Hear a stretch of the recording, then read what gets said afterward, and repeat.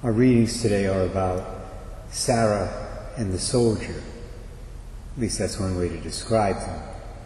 In the first reading we hear how the Lord, through his angels, informed Sarah and Abraham that they would soon have a son, even though they were long past the childbearing years. And in the Gospel we hear the story of the Roman centurion who came to Jesus one day to ask our Lord to heal his paralyzed servant. Now, what I find most interesting in these readings is the contrast. It's a very stark contrast between these two people, between Sarah on the one hand and the soldier, the centurion, on the other.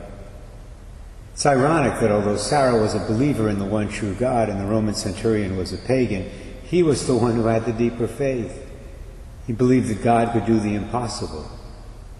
She, in effect, put God in a box by putting limits on him and on his power. And that's why she laughed.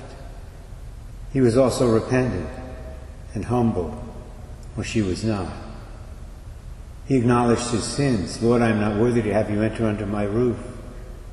On the other hand, Sarah denied hers. When the angels accused her of laughing at the thought that God would give her a child in her old age, she said, I didn't laugh. She refused to admit her sin of disbelief. So it's not a coincidence that we speak the words of the centurion just before we receive the Eucharist at Mass. We don't speak the words of Sarah. The Church, I believe, puts those centurion's words on our lips before communion in order to encourage us. In order to encourage us to approach Jesus in the Blessed Sacrament like the centurion approached Jesus in Capernaum. That is to say, with a deep faith, convinced that God can do what is otherwise impossible. As we all know, according to the laws of science, bread and wine cannot be changed into flesh and blood. It's impossible. Sarah probably would have laughed at such a thought.